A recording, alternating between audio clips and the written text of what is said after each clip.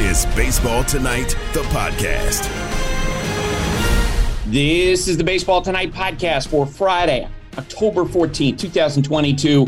And today will be better than yesterday. Producing from the Schwenk Studios in the foothills of Connecticut is Taylor Schwenk. Sarah Abbott's working from the Sarah Abbott Studios, someplace in the Bristol area. And I'm Buster Olney in a hotel in Bristol. This week I've mentioned to you that I've been on Baseball Tonight every night, and we'll be on there again this evening. All right, in baseball yesterday, a slim schedule because we got word early on that the Yankees and Guardians game was postponed, which means that those two teams could wind up playing 4 straight days. We'll be talking with Carl Ravitch about the potential implications of that. The one game we did get to see was a great game. Astros-Mariners in Houston, and early on, the Astros took the lead against all-star starter Luis Castillo. The pitch coming. Swinging a high fly ball deep into right field. That is way, way up there. Down the line, sailing, and she's gone. Home run by Kyle Tucker. It was Dave O'Brien on ESPN Radio. You know, we all wondered after that brutal loss with in Game 1 of this series with Yordan Alvarez hitting the 3-run homer, could the Mariners get off the mat? So when the Astros scored first in Game 2, I'm kind of thinking, oh boy, here we go. You know, they're going to roll on to victory here. No, that didn't happen. The Mariners actually came back in Game 2. Sends up Dylan Moore, the right-hand batter. He's 0 for 1 with a ground out to third. 2 down in a tie ball game. But Haniger's the base runner at third for Seattle, and a pitch. Swinging a line drive into right field, dropping. That's down for a base hit. And here comes the run. Haniger is in to score, and that'll make it 2-1 Seattle.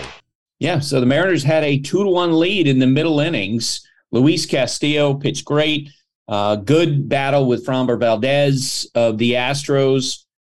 But that guy, Yordan Alvarez, did it again.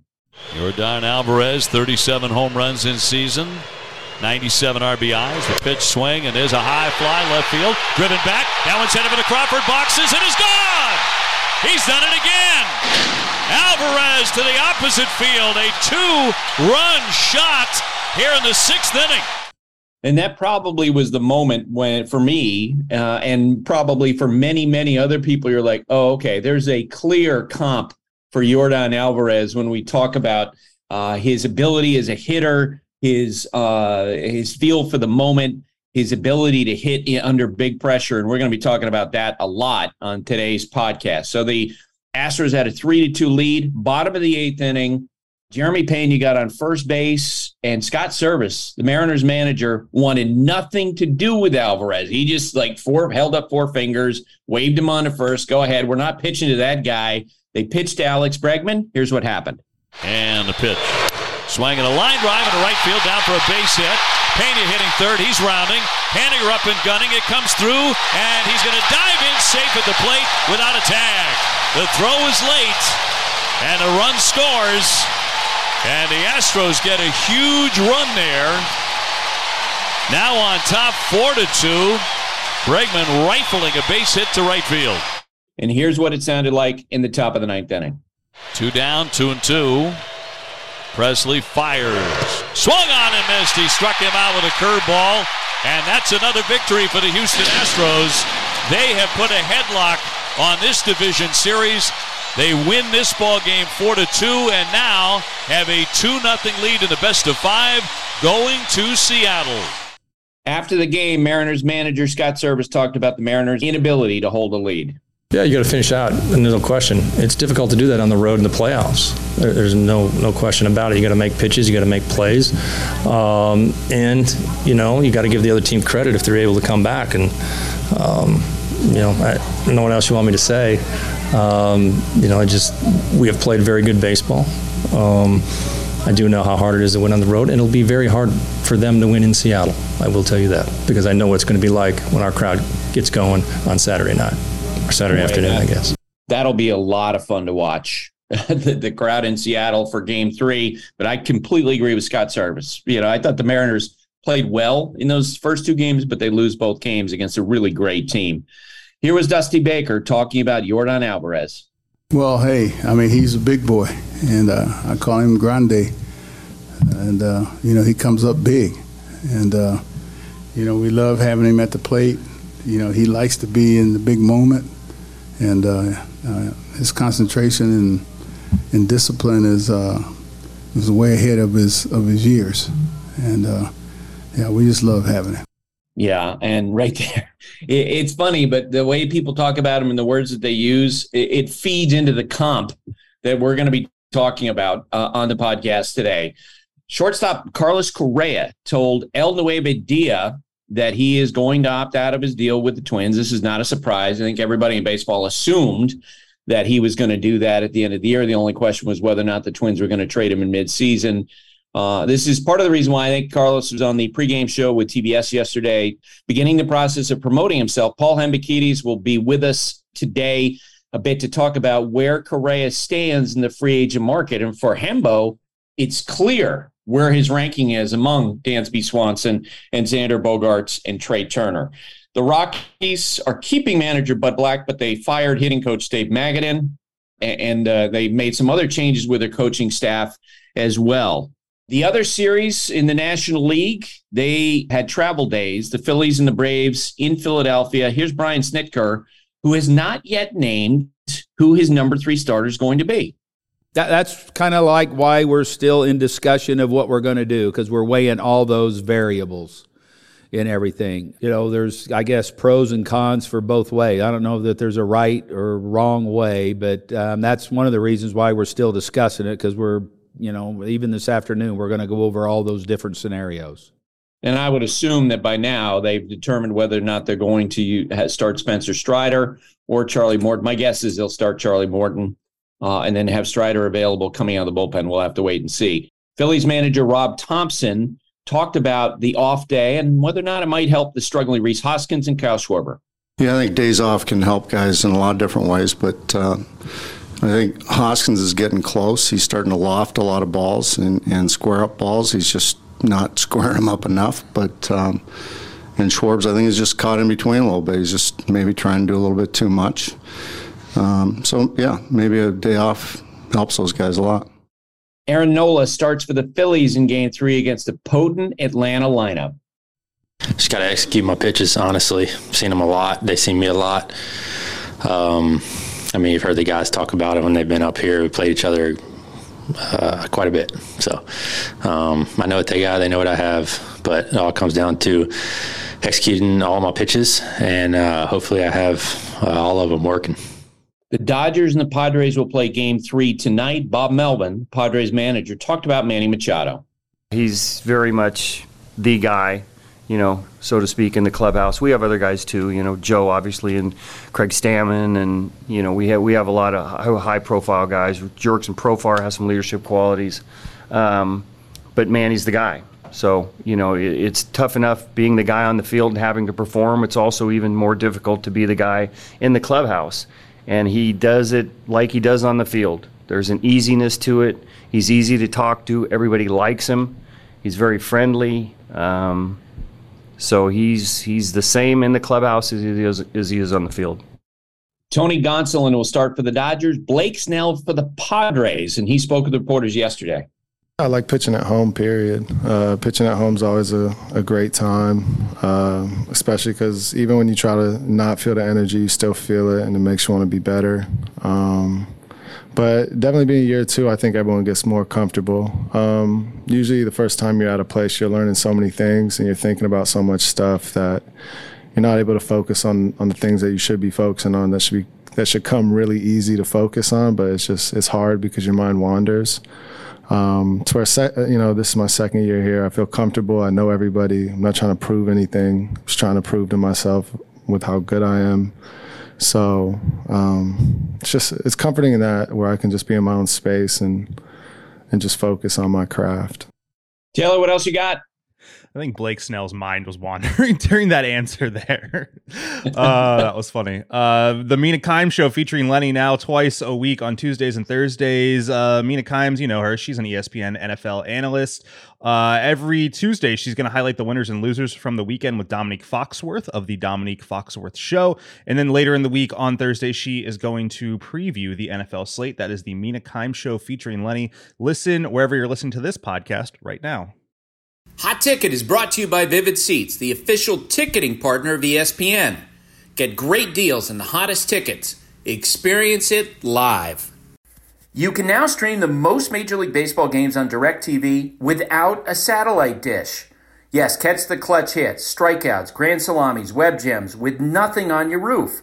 So whoever's up there, whether it's roofers, Santa, birds, old-timey chimney sweeps, moody teenagers, thrill-seeking raccoons, you name it, they won't find a satellite dish.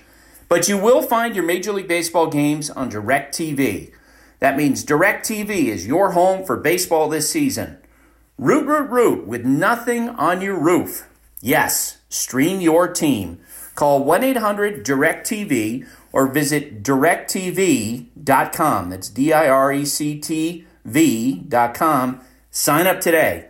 Claim based on total games carried on sports networks. Sports availability varies by zip codes and requires choice package. 0096. This is The Numbers Game with Sarah Langs. Sarah Langs, reporter-producer for MLB.com. Sarah, how you doing today? I'm doing great, Buster. How are you? I'm doing great. I'm fired up because we got 3 games, and the cool thing is with the 3 games today, no season will end today, right? But we're going to find a lot out about those particular series, so it's going to be great. I do feel like that while the series between the Astros and the Mariners is going back to Seattle, I have a hard time believing that the Mariners are going to be able to push the rock all the way back up the hill. And we're going to remember this series for the turning point that was Alvarez's home run in Game 1. What do you think? Absolutely. I mean, I'll bring a number here in a moment that will show just how atypical and historic everything he's done has really been. But, we talked about it yesterday. This team is fearless. I think if any team could come back in a situation like this, it would be this team. But the Astros are so good. You just watch that team. You see Yordan come to the plate in a key moment, and you realize there's a reason that this team has been so good for so long. Yep. It is tremendous. And the other thing, too, we were talking about this, and it's sort of borne out by the fact that Carlos Correa was doing the pregame show and he's interviewing Jeremy Pena. It really is amazing how the Astros have continued to have success despite the fact that their general manager moved on, Jeff Luhnow being suspended and then fired, AJ Hinch, their manager, George Springer, Garrett Cole, Carlos Correa, and yet they just keep on winning. All right, let's play the numbers game. Number 3. Number 3 is 2. So speaking of Yordan, he hit another go-ahead home run last night with the team trailing, this time in the 6th inning. Of course, he had the walk-off home run in Game 1, also while trailing. He became the only player in postseason history to have multiple go-ahead home runs in the 6th inning or later with his team trailing. That's in a postseason career, and he's done this in back-to-back games. So again, plenty of credit to the Mariners trying to have short memories, all of that, but they have witnessed something that had never happened before. The fact that a guy has had 2 home runs like this, and they just so happen to both be against them in back-to-back games. Number 2. Number 2 is 5. So talking about the Astros and that feeling of an inevitability, which you get when Yordan Alvarez comes to the plate and you get when you watch this team. They have made 5 straight ALCS appearances entering 2022. That is tied with the 1971-75 A's for the second longest streak of consecutive LCS appearances. The only team to be in the LCS in more consecutive years was the Braves in 1991-99. They were in 8 straight. So if the Astros win 1 over the weekend, between now and when I talk to you next, Buster, it will be 6 straight, which would be the second longest streak and the longest streak by any AL team. Number 1. Number 1 is, we'll go with 2-0. So we've talked a lot about how important it is to out-homer your opponents in the postseason. And I always keep track of this trend over the course of the playoffs. Actually goes back to yesterday. Boog Shambi is the one who really likes to hammer this home. And him asking me over the last few years has led to me looking it up every day of the postseason after the games are over. So teams are now 8-4 when out-homering their opponents this postseason, which is actually 2 more losses than we saw all of last postseason when teams went 25-2. We'll see where we end up, but with those the four losses, it's very interesting because the Phillies are 2-0 when being out-homered. So 2 of those losses were Phillies opponents. 1 game against the Braves, 1 game against the Cardinals. And I was looking into this because I was curious. The most wins when being out-homered in a single postseason by a team is 4 by the 2014 Giants, which is probably the team I would have guessed if you had me say, hey, what team managed to do that? Again, out-homering your opponent is a better way to ensure wins. It is interesting that for the proponents of small ball, the Phillies have been able to make it work a decent amount so far this postseason. Sarah, you and I think it was some of the most enjoyable times I've had with you was during the winter time when you've gone up to my old high school, North Mount Herman School. It's in Western Mass. And, not only did you have the hot stove event, but we got to go and do some classes and speak to kids. One of the folks who was with us in that was Galen Carr, who's a director of player personnel for the Dodgers. And we heard from him yesterday. Give a listen. Hey, Sarah. Galen Carr here with the Dodgers.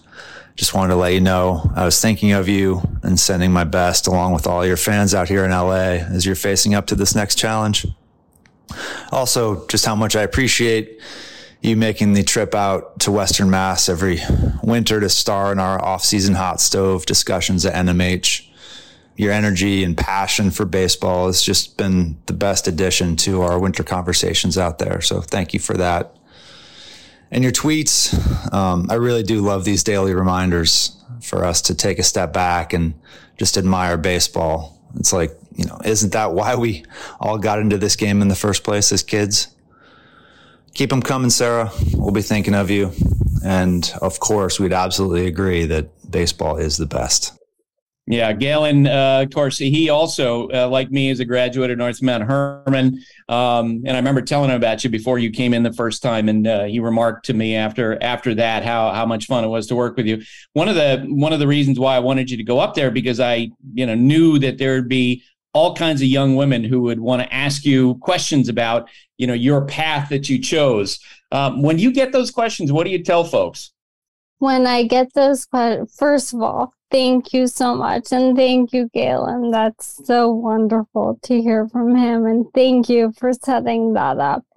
To answer your question, whenever people ask me about being a woman in sports or being, the only one in the room, anything like that, I always say that it really shouldn't matter. I've been so lucky to really never encounter any moments where I felt like it hindered me. I've encountered plenty of people who I knew thought I didn't know what I was talking about, but I knew I did. And so it didn't matter. And I think as long as you really have that passion for what you're doing and you care about what you're doing, it really shouldn't matter. And you shouldn't let that impede you in any way. And that's what I've said when I've gotten that question in the past, is that, it's only a hindrance if you stop and think about it and sort of get in your own head, because you deserve to be there, whatever room we're talking about, whatever situation, conversation we are talking about, and you do deserve to be there. You know what you're talking about. That's why you've gotten to the point you're at, whoever we're talking about. And so it shouldn't even be a thing. I know that I am lucky that I've never encountered a situation where I was uncomfortable. I know that's not the case for everybody, but that has been my experience. Yeah. I agree with it. It's funny. We had parallel responses to that. I'd get asked, people would make remarks to me about Jess Mendoza when I worked on Sunday Night Baseball. And I'm like, she and I are exactly the same boat. Because they would say she never played. And I'm like, well, I didn't play. I go and I talk to people and I ask questions and then I relate what I hear and what I've learned on air. And it's really not that complicated. And I never it always seemed kind of silly to me. And even the whole thing about you didn't play, I would relate the fact, they're pitchers on air or talk about hitters. And they didn't do that. And they're pitchers that talk about or hitters that talk about pitchers. So anyway, it really is about the information that you dig out, the way that you present the information, and your passions always come through on that. So thanks for today, Sarah, and I will talk to you Monday. Thanks so much for having me, Buster. Appreciate it. All aboard. It's the Ravi Train with Karl Ravech. Karl Ravech, Ravi Train is in Philadelphia, Ravi, because you're the play-by-play man on ESPN Radio for the series between the Philadelphia Phillies and the Atlanta Braves, which is an intriguing series. And we'll get to the question that sort of hangs over that series today. How are you doing? Doing great. It's a great series. It's a great city. They haven't had playoff baseball here in Philadelphia, obviously, in 11 years. You got Aaron Nola on the mound, who's been on this team longer than anybody and waited longer than anybody, and is a Cy Young candidate. And the Braves got off the mat against the other Cy Young candidate for the Phillies and did a really good job. So it's an intriguing series. This place, with all due respect to the Houstons and Seattles of the world, will match them for difficult places to go into, for a visiting team. So the atmosphere will be amazing. It's a great day for baseball, in spite of the fact that one game was rained out. Now you got another game today to add to the list. So it's a really, really great day. It poured here last night, Buster. I mean, it was sideways. We have a reservoir outside of our hotel window that was probably 12 feet deep that this morning feels like it's about 18 feet deep. And today the sun is out and everybody is excited about baseball on a Friday afternoon here in Philadelphia. You know what's cool about today's games, because there are going to be 3 games today, is that in each case, there will not be a team going home. Like, we're in the middle of division series. Yes. They've all started, but you've got 1-1 in the 2 National League series, and you have 1-0 in the American League series. It's the Yankees and the Guardians. It'll be a fun day, A lot of indications coming at it today. 100%. And, the lack of intrigue in the wild card series, which was so fascinating because of the road team success, having teams be 1-1 in the best of 5, sort of giving life to the concept that maybe the Padres can beat the Dodgers. Maybe the Phillies can knock off the defending World Series champions. I think to win one of those 2 games on the road obviously lends a lot of credibility to that argument, because if it didn't happen, I think a lot of folks would quickly jump into, well, that series is over. Can we get to the league championship series? So, yeah, the idea that it's 1-1, at least in our series, there's so much mystery around. We'll get to the Game 3 starter. It's not like the Phillies have a lockdown Game 4 starter, so there's a tremendous amount of pressure on Aaron Nola today. And the Braves don't know who they're even going to start in Game 3. So there's just a lot of things up in the air that when you talk about potential World Series teams, they don't generally have all of these questions around them. No, you're 100% right. And it does. It feels like we're at a tipping point across the baseball landscape as we go into today. There's one thing that has absolutely been determined. It's very interesting, to watch that game yesterday in Houston and to see the pregame and postgame show and to have my own thoughts. It feels like, Karl, that a lot of the baseball world landed in the exact same place. As we talked about Yordan Alvarez, on the pre and postgame show on TBS, they were talking about, instead of Yordan, it's your daddy. You had Dusty Baker, refer to him as Grande because of his size, and all of it, each phrase you're like, yeah, he's Big Papi. He's David Ortiz. 100%. Yeah, exactly. Huge left-handed hitter, and with such skill and such ease, such comfort level in big moments. Yes. Without question. That's my comp. And a lot of that comes from the fact that it is the postseason and he is very early on in this postseason, carrying that team. You have the magical moment that Ortiz had against Torrey Hunter's team when he flew over the Red Sox bullpen wall. You have the magical moment where he takes the Mariners out for a game-winning walk-off homer. And then you continue it. That was the thing about Ortiz in the postseason is it wasn't a one-off. It continued. And Alvarez hitting a homer in the second game is another one of those, this is David Ortiz because he's now done it 2 games. And let's see what happens in game 3 when he's got to go on the road. David Ortiz obviously wasn't a great fielder, but there were times where he was pressed into play prior to the universal DH where he made the plays. Ortiz was clutch offensively. He did enough defensively. Yesterday, after Alvarez hit the homer, he then had to make a very difficult play in left field, a kind of a snow cone catch. He made the play. So, yeah, there are incredible similarities between the two of them. And I remember, kind of getting out there when we were having mid-season conversations about MVPs. And rather than go with the obvious, I was always kind of sticking up for Pete Alonso in the National League and Yordan Alvarez in the American League. And that was more out of, I know what this guy is capable of. He was going to be in the home run derby prior to getting hurt, and he was hurt. So he wasn't, but he is that guy. He's that presence. He's not as blinged out or gregarious as Ortiz, but having been in that clubhouse and seen the way that others respond and react to him, he's got that Ortiz feel to him, and it's great for Houston, And I think a lot of folks look at Houston and be like, "Oh my God, they're doing it again!" Like they don't ever lose, and that was such a game-changing win we may look back on at the end of October, early November, when he hit that walk-off against the Mariners to say that was it. That's what got them the energy they needed to win a World Series. I don't know how you watched that game yesterday, Carl, or where you watched the game. I know that when the TBS showed that shot of Scott Servais ordering the intentional walk and the expression on his face, I was in my hotel room and I just laughed out loud. Like, I think Scott Servais is an excellent manager, but I'm going to paraphrase. If there was a thought balloon over his head in that moment, it was, and I got to clean this up a little bit, I'm not dealing with that crap anymore. Get him, we're moving on. Did you see that, his expression?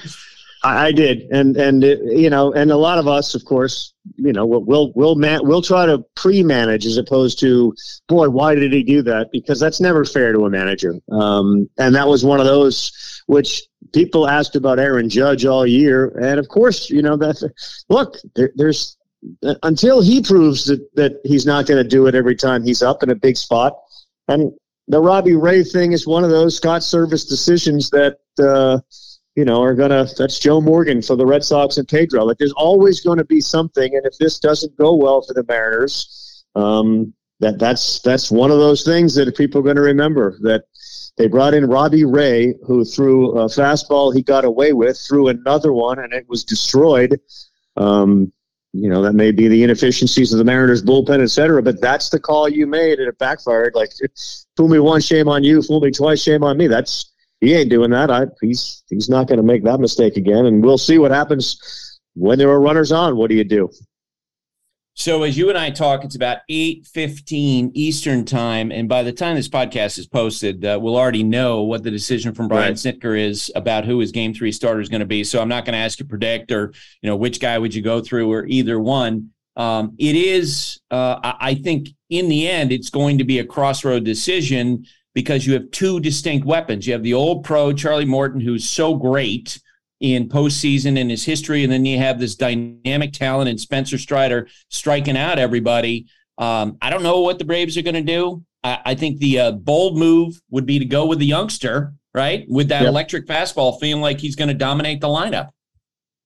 It is, and the day of travel, another day to recover from the oblique injury.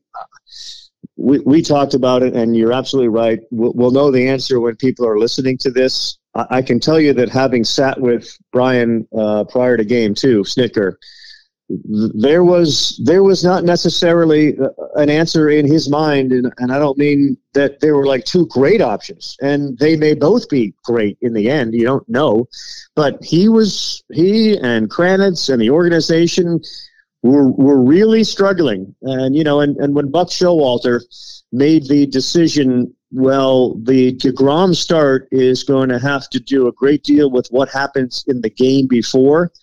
It didn't even appear as if, well, if Atlanta comes back and it's 1-1, do you then say, well, we're going to go with Morton because it's another day to avoid Strider and let him rest? And that wasn't even part of the equation. Remember how definitive, Buck was? We're not going to announce our next starter because it really has to do with the outcome. That wasn't the case. And I know there's not an effort on your half. You have to get a prediction. If it were me, I would probably start Morton, because if you do start Strider, then you're bringing Charlie into the piggyback role. Strider has relieved, even though he's been outstanding. He is younger. He seems like he'd be better equipped to do it. But there is absolutely no consensus, at least as of this morning, and I'm sure that there's going to be consensus in which way to go. But I would think you're going to piggyback, and it's a word we haven't heard thrown around by the Braves, that they're such a conventional organization that while many other teams say, yep, game 3 is a piggyback game, they haven't said that. They haven't even opened up the idea to that's how we're going to approach this. But that's what it feels like to me.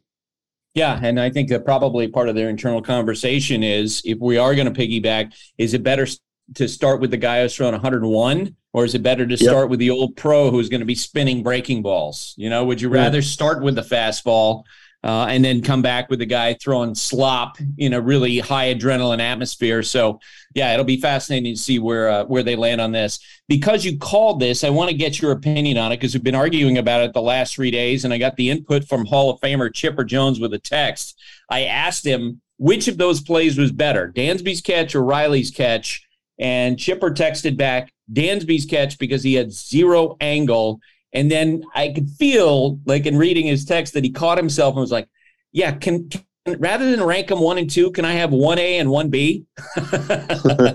As it's kind of a fun baseball conversation. Which one do you think was more impressive? Well, I'll be honest. I think the one that was more impressive was Swanson's, and I say this for one reason and one reason only. He kept looking out to see if anybody else was helping him. In Riley's case, it was there's nobody else there, so either I'm gonna make the catch or it's gonna be a foul ball. In Swanson's case, it's fair, so that means there's base runners. My left fielder, if it falls, if it falls.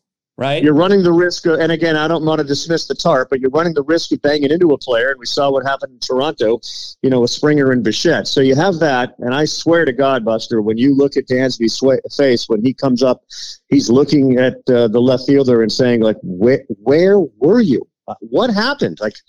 And he kept going. So I'd say it was Swanson's. They were both very similar. They were both incredible. But if you're ranking them that way, I think the idea that there's other men that you could bang into, that the ball is going to drop and it's in fair play and runners are going to be moving around, made it more difficult, more challenging.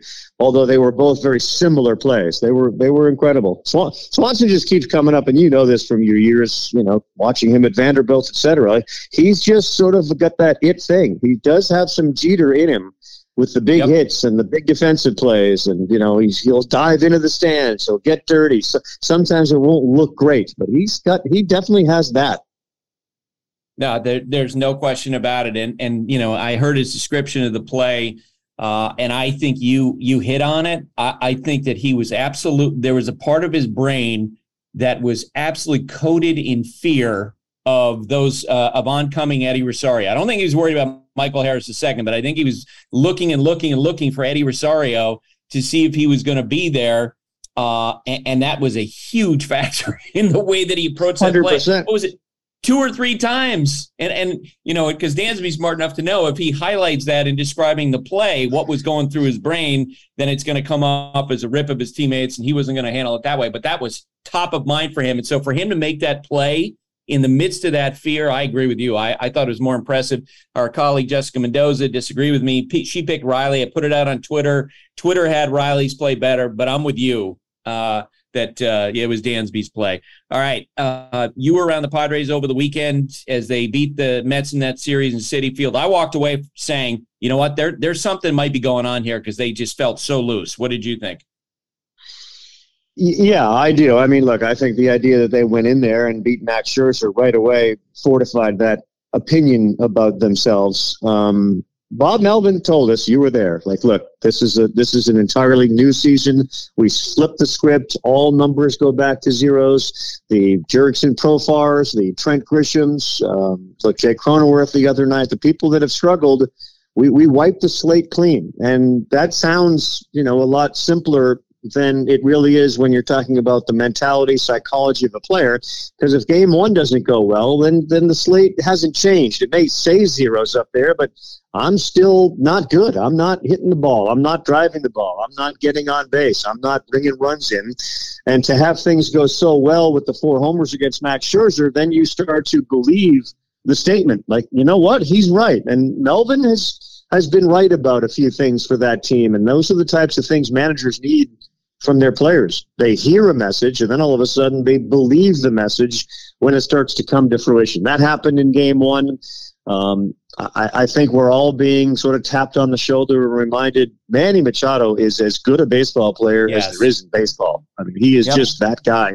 And he's matured. He's a leader. He's loving life. So we're reminded of that guy over there.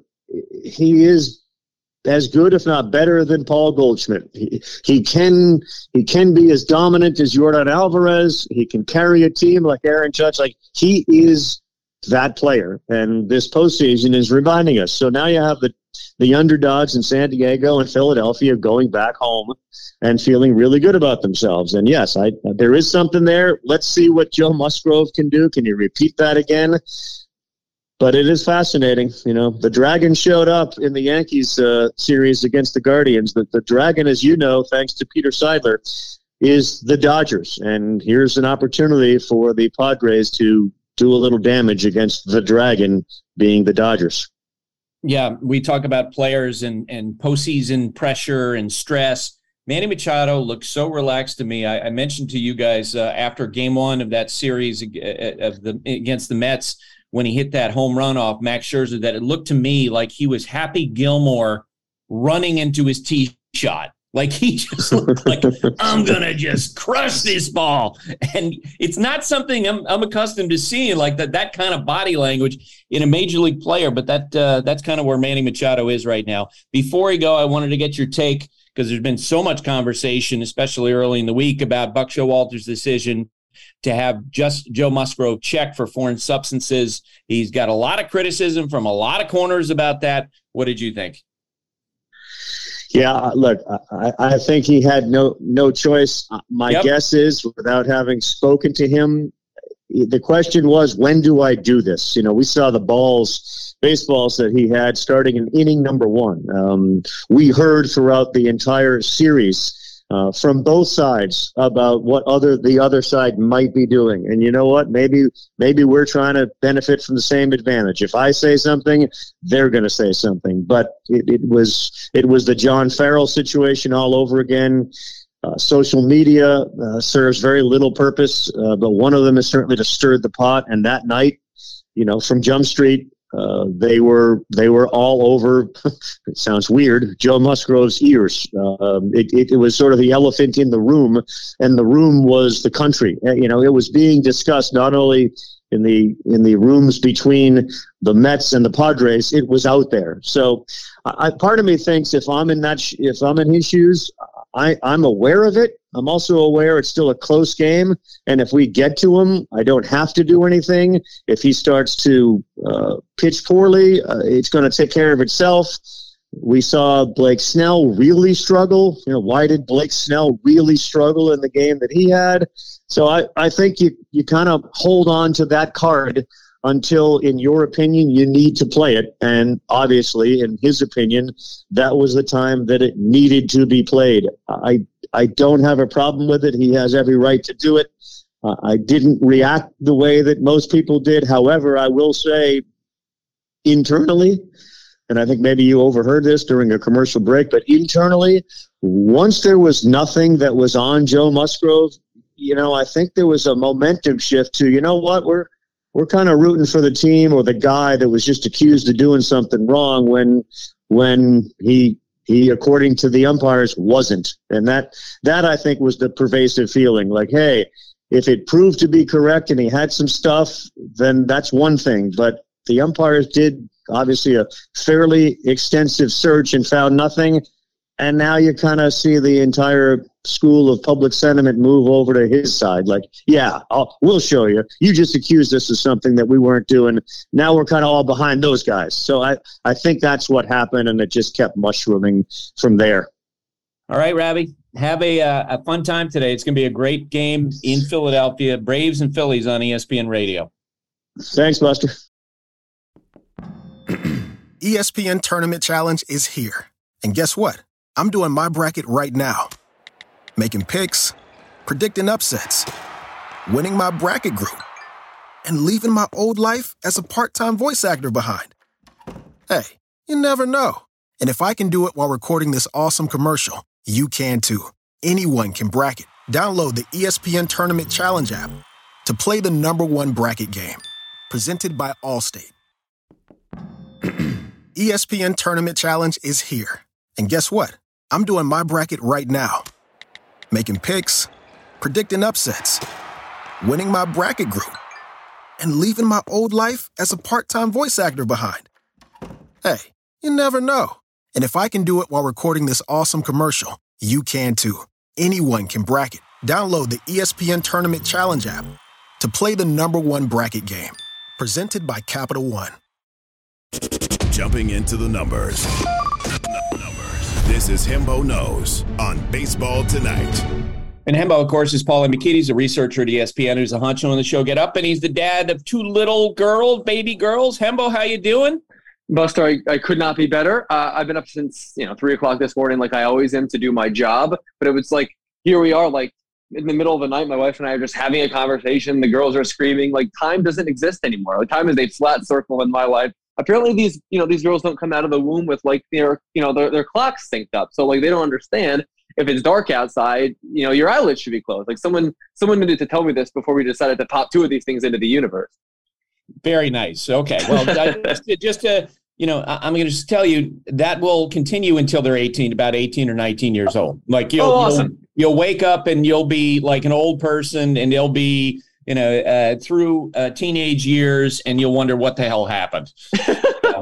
That's exactly where I am with a 22-year-old and an 18-year-old. So I just, an update. Have you had the moment where you go and you look over the edge of the crib and you get the smile of recognition? The moment has not yet come. They don't see well enough, I guess. Or maybe they're just ignoring me, which they'll probably do also for the next 18. I want to hear it because it's going to happen during this postseason. Okay? You got it, bud. I can't wait.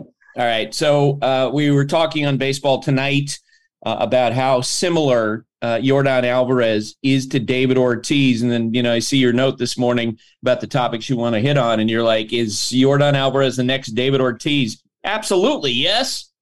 That's how I see it. I mean, this is a carry your lineup in the postseason kind of player. I mean, he's a singular talent buster. I guess in some ways he also reminds me a little bit of Barry Bonds, just in that he's a massive hulking person who clearly uses a small bat and just swats at the baseball and it flies off of his bat like it's a tennis racket. I've never seen anything like it. But I want to rewind just a little bit here, because for the first half of this season, it was Yordan Alvarez and not Aaron Judge that was the best hitter on the planet. And while Judge's second half exploits, I think, very likely won him MVP in the American League, Alvarez is once again the most dangerous hitter in the game, Buster. Let's look at the big picture, okay? He's 25 years old. His career slugging percentage to date is .590. The last left-handed hitter to say both of those things was Ted Williams. Ted Williams was the last person with that profile. So let's go back to our friend Aaron Judge, who will play year 1 on a massive new contract next year at the age of 31. Alvarez, only of course being in air quotes, $110 million for the next 6 years, the last of which he will play at 31 years old. That is one of the best contracts or most team-friendly contracts in all of baseball. Yeah, there's no doubt about it. How I was mentioning to Carl about Scott Service's order for the intentional walk. It just made me laugh out loud. I love Scott Service. Like, yeah, whatever. Just, 4 fingers, go. Like, I don't want to deal with this guy. And you know what? It was the right decision, even though it didn't work out. And Alex Bregman is an excellent hitter behind him. Like, that's what made that decision so astonishingly correct. There was not an open base. There was a runner on first. Bregman's an all-star hitting right behind him, and it was still a no-brainer. And that's how hot he is right now. Yep. Yep. All right. Tell me about trends you're seeing in the postseason. So I've been absolutely blown away by the velocity that we've seen. Consider that yesterday in that Mariners game, Luis Castillo and Andres Munoz threw 90 fastballs, the slowest of which was 96.6 miles an hour, and the average of which was 98.4. And the Mariners lost. League-wide, average fastball velo this postseason is 95.3. That's a number that has steadily increased every year since 2017. There have already been more pitches thrown 98-plus this postseason than all of last year. So that's new school baseball. But let's turn back time and do a little old school stuff here. The average starter has actually thrown 85 pitches this postseason and averaged 16 outs. Those are both on pace for the most since 2015. 59% of outs so far this postseason have come from starters. That number was only 48% over the previous 2 postseasons. Now, we might still be dealing in small samples here, or perhaps these guys have cooked up the numbers in all these front offices and said, our starter, one of our 3 best starters, navigating the order for the 3rd time through, still might be a better matchup than, say, our 4th or 5th best reliever in the 5th or 6th inning. That is a trend I am certainly hoping will continue. How about Framber Valdez's curveball yesterday?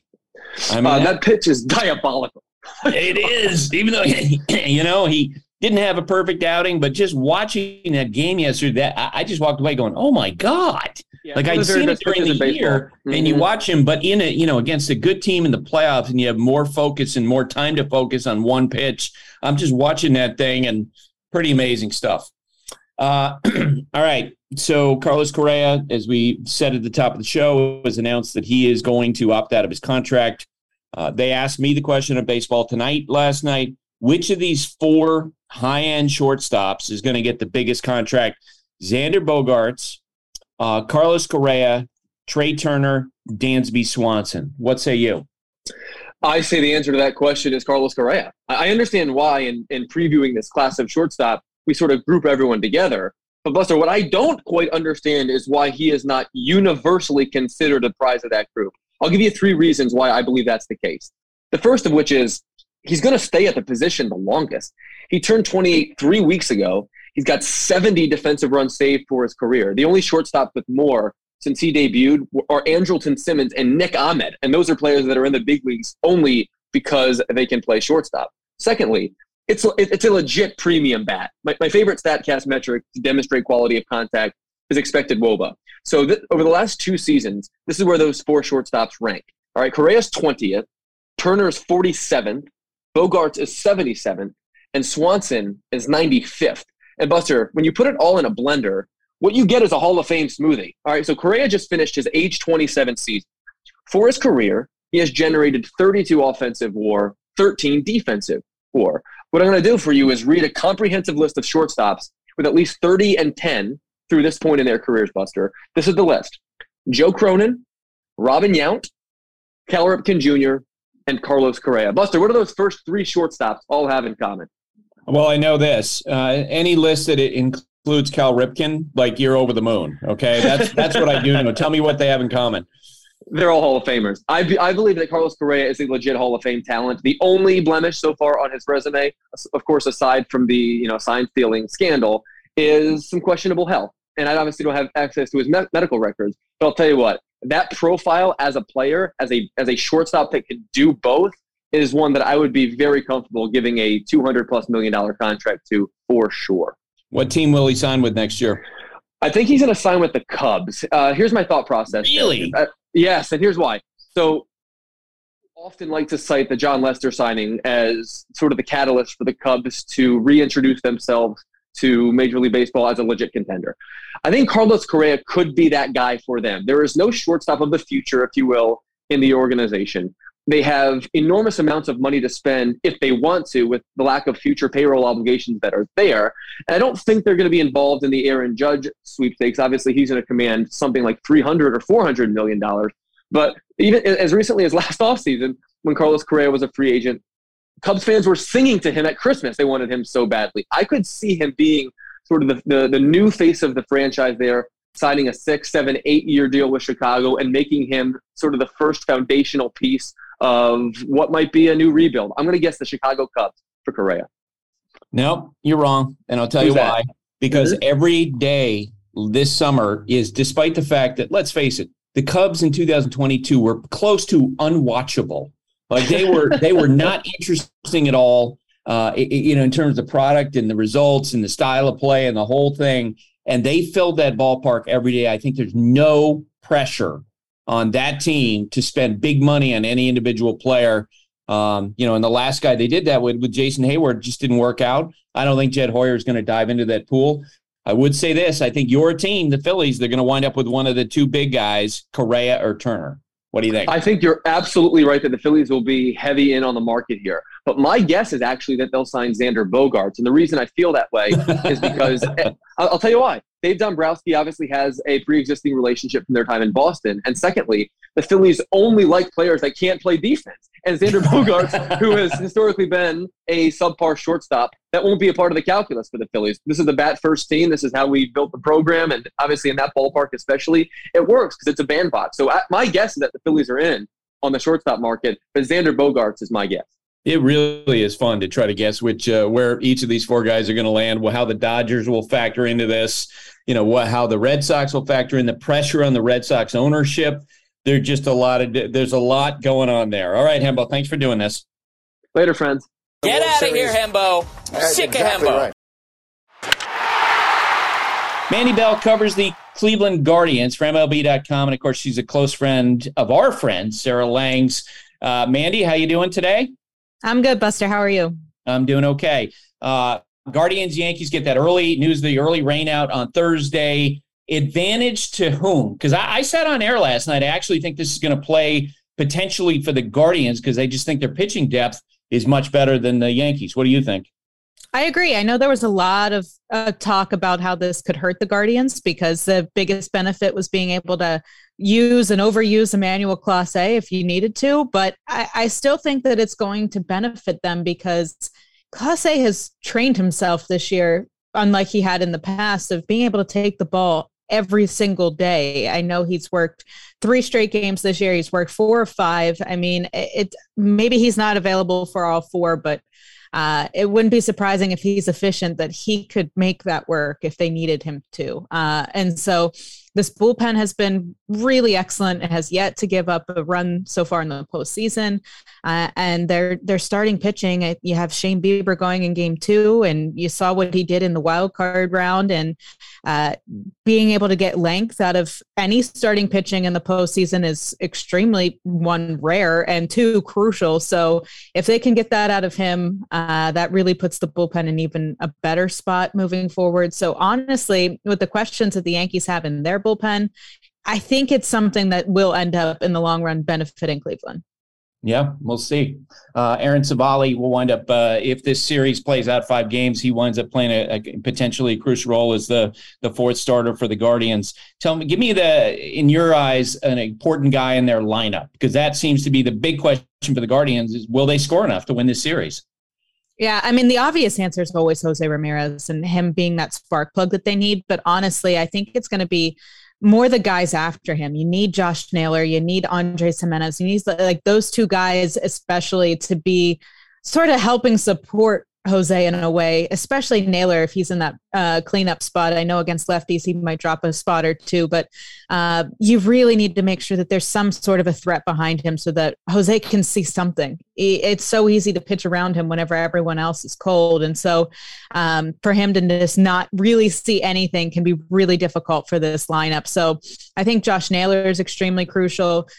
We all saw what he was able to do against the Yankees in that short wild card round in 2020. I know Cleveland fans are hoping that side of him breaks back out. But then Andres Gimenez has been just such a key for this offense all year. And he gets into the postseason, has been really cold so far, had those 5 strikeouts in game 2 of the wild card series. And so I think that those 2 bats are really, really big for them if they want to start turning things around. Yeah, watching Gimenez bat down the stretch, it surprised me, how much he struggled and how it seemed like that he regressed as the year went along. I remember in 2017 when the Astros played the Yankees American League Championship Series, the Astros players who had a lot more experience, that group did, than these Guardians do. By the end of Game 5, they were so unnerved by the Yankee Stadium crowd that Carlos Beltran held a team meeting and said, guys, calm down. Like, we'll be okay. And you heard that, Brian McCann talked about it, how difficult the crowd was. And we're only 1 game in, and I do think that playing an afternoon game actually sort of mutes a crowd a little bit in Yankee Stadium rather than playing a night game when everybody's lubed up, with about more than their share of beer. Tell me how your early read on how the Guardians are handling the crowd. I think it was definitely a factor in the first game. It's hard not to be because it's just such a different atmosphere. It's such an intense atmosphere. It's something that most of these guys, almost all of these guys, had not experienced before. We all saw what happened back in April whenever Cleveland was in New York and how the crowd really got to them at that point. So it's not surprising, but it also seems like this team is one that's able to make adjustments pretty quickly. And I do think that having this day game now would be a big adjustment. And benefit Cleveland because, yes, it's a different type of a crowd. And 2, whenever you have those rainouts, not everyone's able to make the schedule work. Not everyone can suddenly be available during a work day at 1 o'clock. So maybe it's not a completely packed house. Maybe it's a little bit of a less intense atmosphere. So I think that anything at this point that's causing the crowd to be a little bit less rowdy than what it was on night 1, I think that anything like that can work in Cleveland's favor. So I think that this is going to be something that benefits them. But I do think that they are, after getting the taste in game 1 of how intense it can be, that sort of just got like the first baby steps out of the way. They're like, okay, now we know what we're dealing with and we can adjust and move forward. After Sarah posted her news on Twitter last week, you posted your effort to help her out. You record that note for us that we played on the podcast last week. Can you just go into more on what your plans are and how people can jump in? Yeah, it's nice to actually have a conversation with you about this and not be stuck in the Cleveland airport parking garage having to record this. Obviously the biggest thing that everyone wants to do right now is help Sarah. The biggest thing Sarah wants is no help at all and to help others. So in the middle of this battle of making sure that both parties are met, we want to make sure she's taken care of. So we're going to have, and I'm going to go on record and say half of it going to her, even though she doesn't want to accept that, but half of it's going to her. The other half will be going to a charity that she chooses to make sure that ALS research is continuing and hopefully making some advances here. Because I keep saying it, whenever she called me and told me about her diagnosis, obviously I have heard of ALS. I think back to the Ice Bucket Challenge a few years ago. That was such a big thing that it allowed people to really hear about it. And obviously working in baseball, Lou Gehrig, the story of Lou Gehrig. But I did not know the small details of what this journey is like for everyone in the ALS community until she told me about it and I started learning more. And so it's just so surprising to me how little the world knows about it when you think about how long it's been around. And so I just want to raise as much awareness, especially as possible, just so people can understand what everyone who's dealing with this disease is going through. And then obviously raise as much money as possible to help everyone in this condition, because it sucks. It's just not a hand anyone wants to be dealt. So just as much as we can as possible. I have a GoFundMe link pinned to my Twitter page at MandyBell02 that you can access it there. You can go on just GoFundMe's website and you can just search Let's End ALS for Sarah. And that'll pop up right there. So as much awareness as possible and money as possible is the goal here. And she's turned you into a distance runner, as she referenced last week. A pretend one. We'll say that I'm trying to turn into one. Because Sarah's a real distance runner, right? She's a real one. Yes. Yep. She's a real one. I know she loves the Disney half marathon. So she's coming with me in January. The two of us are going to go down there and I'll be running it, and she'll be trying to will me on to finish the race. So it'll be fun. I played sports growing up where, you train yourself to think, okay, running is a punishment. If you don't do well in the game the night before, coach is going to tell you to go run laps, go do whatever. And so you've grown up hating running. And then you meet a psycho like Sarah who thinks running is fun, and she doesn't even need music to listen to while she runs. She just... What? You're kidding. I'm not kidding. She's crazy. Yeah, she just runs with just silence in her thoughts, which would drive me even more crazy. So I can't quite duplicate that, but I will at least do the running portion in January. I need my headphones. She's crazy for that one. But so definitely an adjustment, but it's so much fun. Thanks, Mandy. Yeah, thank you. Yankees manager Aaron Boone was on the Michael Kay show, and he was asked the question whether or not the postponement will harm the Yankees in the series. Oh, I don't know. I mean, I think it's both teams have to deal with it. You got to deal with different things that come up all the time in the regular season and certainly in the postseason, and it's how you handle those things. So, we'll be ready to go tomorrow for an early one. Boone was asked about how much the loss of Scott Effross will hurt his bullpen.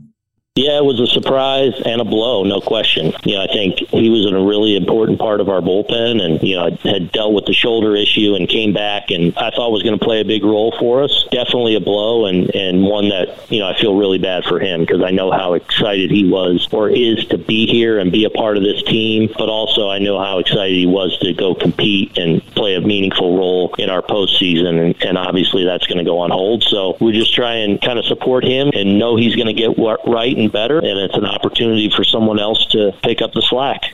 It was a week ago that Aroldis Chapman went AWOL, and Booney talked about Chapman.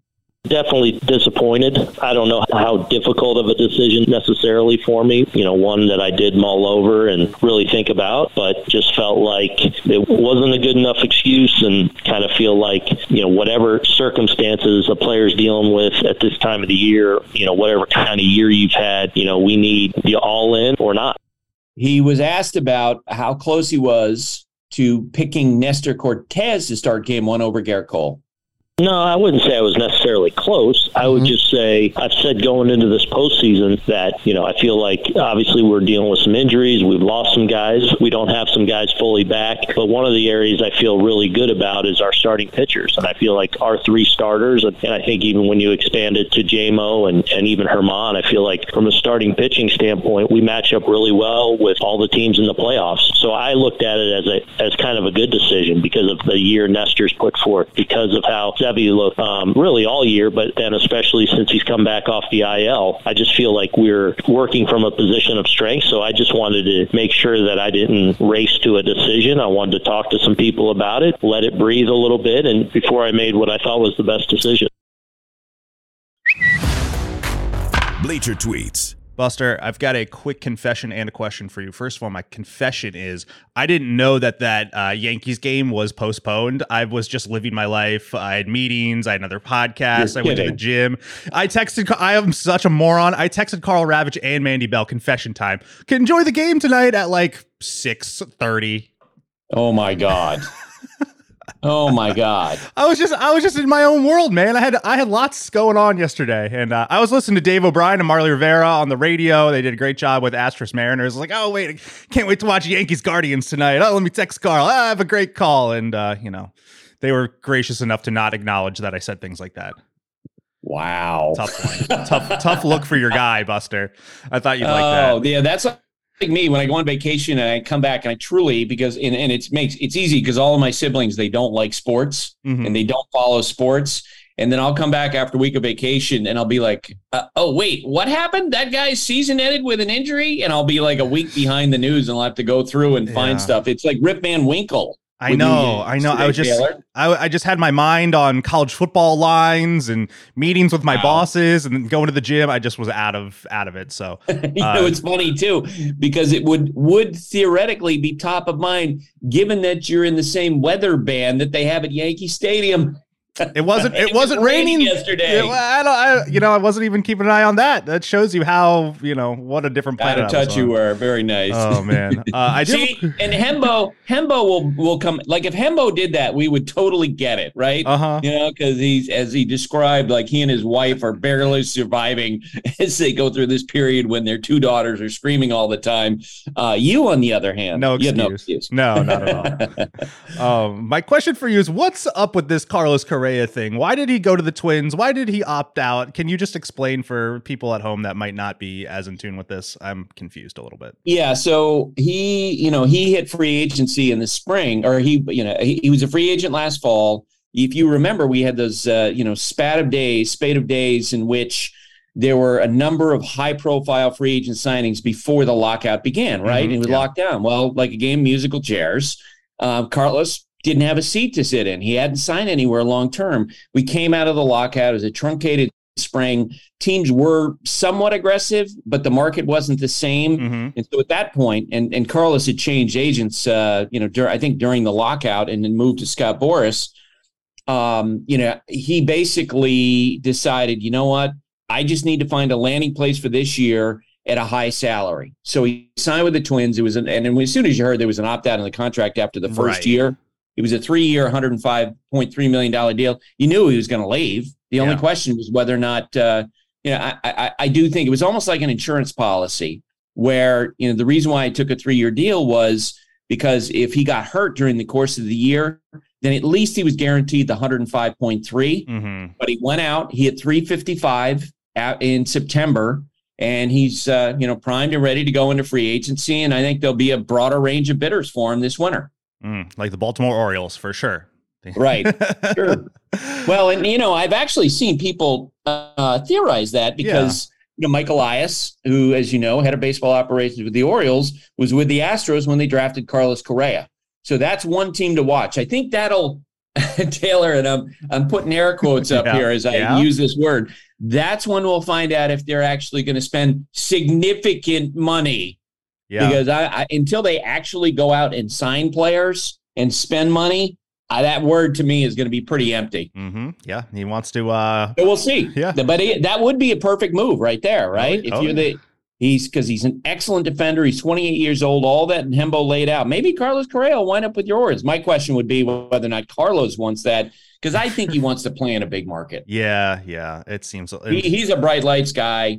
And I think if he became the next Derek Jeter, I don't think that would break his heart in terms of his marketing. Okay, there we go. Thank you for that. Let's go to Billy Flanagan. He writes, do Major League Baseball players that aren't playing in the World Series get free tickets, or is it considered a faux pas to go if your team is eliminated? Yeah, well, we had that conversation with Alex Cora earlier in the week about how some people, if their team is eliminated, they shut it down. They don't watch because they're heartbroken or they're just not interested. There are some who go. I've had a couple of instances through the year. I remember Steven Souza, the outfielder, going down the stairway in Washington during the 2019 World Series, and this guy's walking in front of me, and he's really big, and I'm like, hey, Steven, what are you doing here? And I've had that situation. So some players are fans that love to go to the World Series, even if their team's not in it. Last tweet for the week, Senior Betley writes in, I know it is too soon, but if the Padres beat the Mets, Dodgers, Braves, and Astros, would that be the greatest World Series run? And would you sell the family farm? Yeah, so for the record, I have sold the family farm. Went through a divorce. And as part of that, I sold the family farm. I sold it to my brother. My mom is buried on that land, and it will always stay within the family. So my brother bought it, and my portion of it that I owned actually was right across from a portion that's owned by my sister. So it all stayed within the family, but I've already sold the family farm. All right. That does it for Bleacher Tweets. # Bleacher Tweets on Twitter while you're watching this fabulous slate of games this weekend. Thanks for writing in, everyone. That's it for today. That's it for this week. My thanks to Rabbi, Sarah, Hembo, Mandy, Sarah, and Taylor. Have a great day, everybody. Thanks for listening. Stay safe. And remember, hate and inequality based on skin color is something we need to fight against every single day.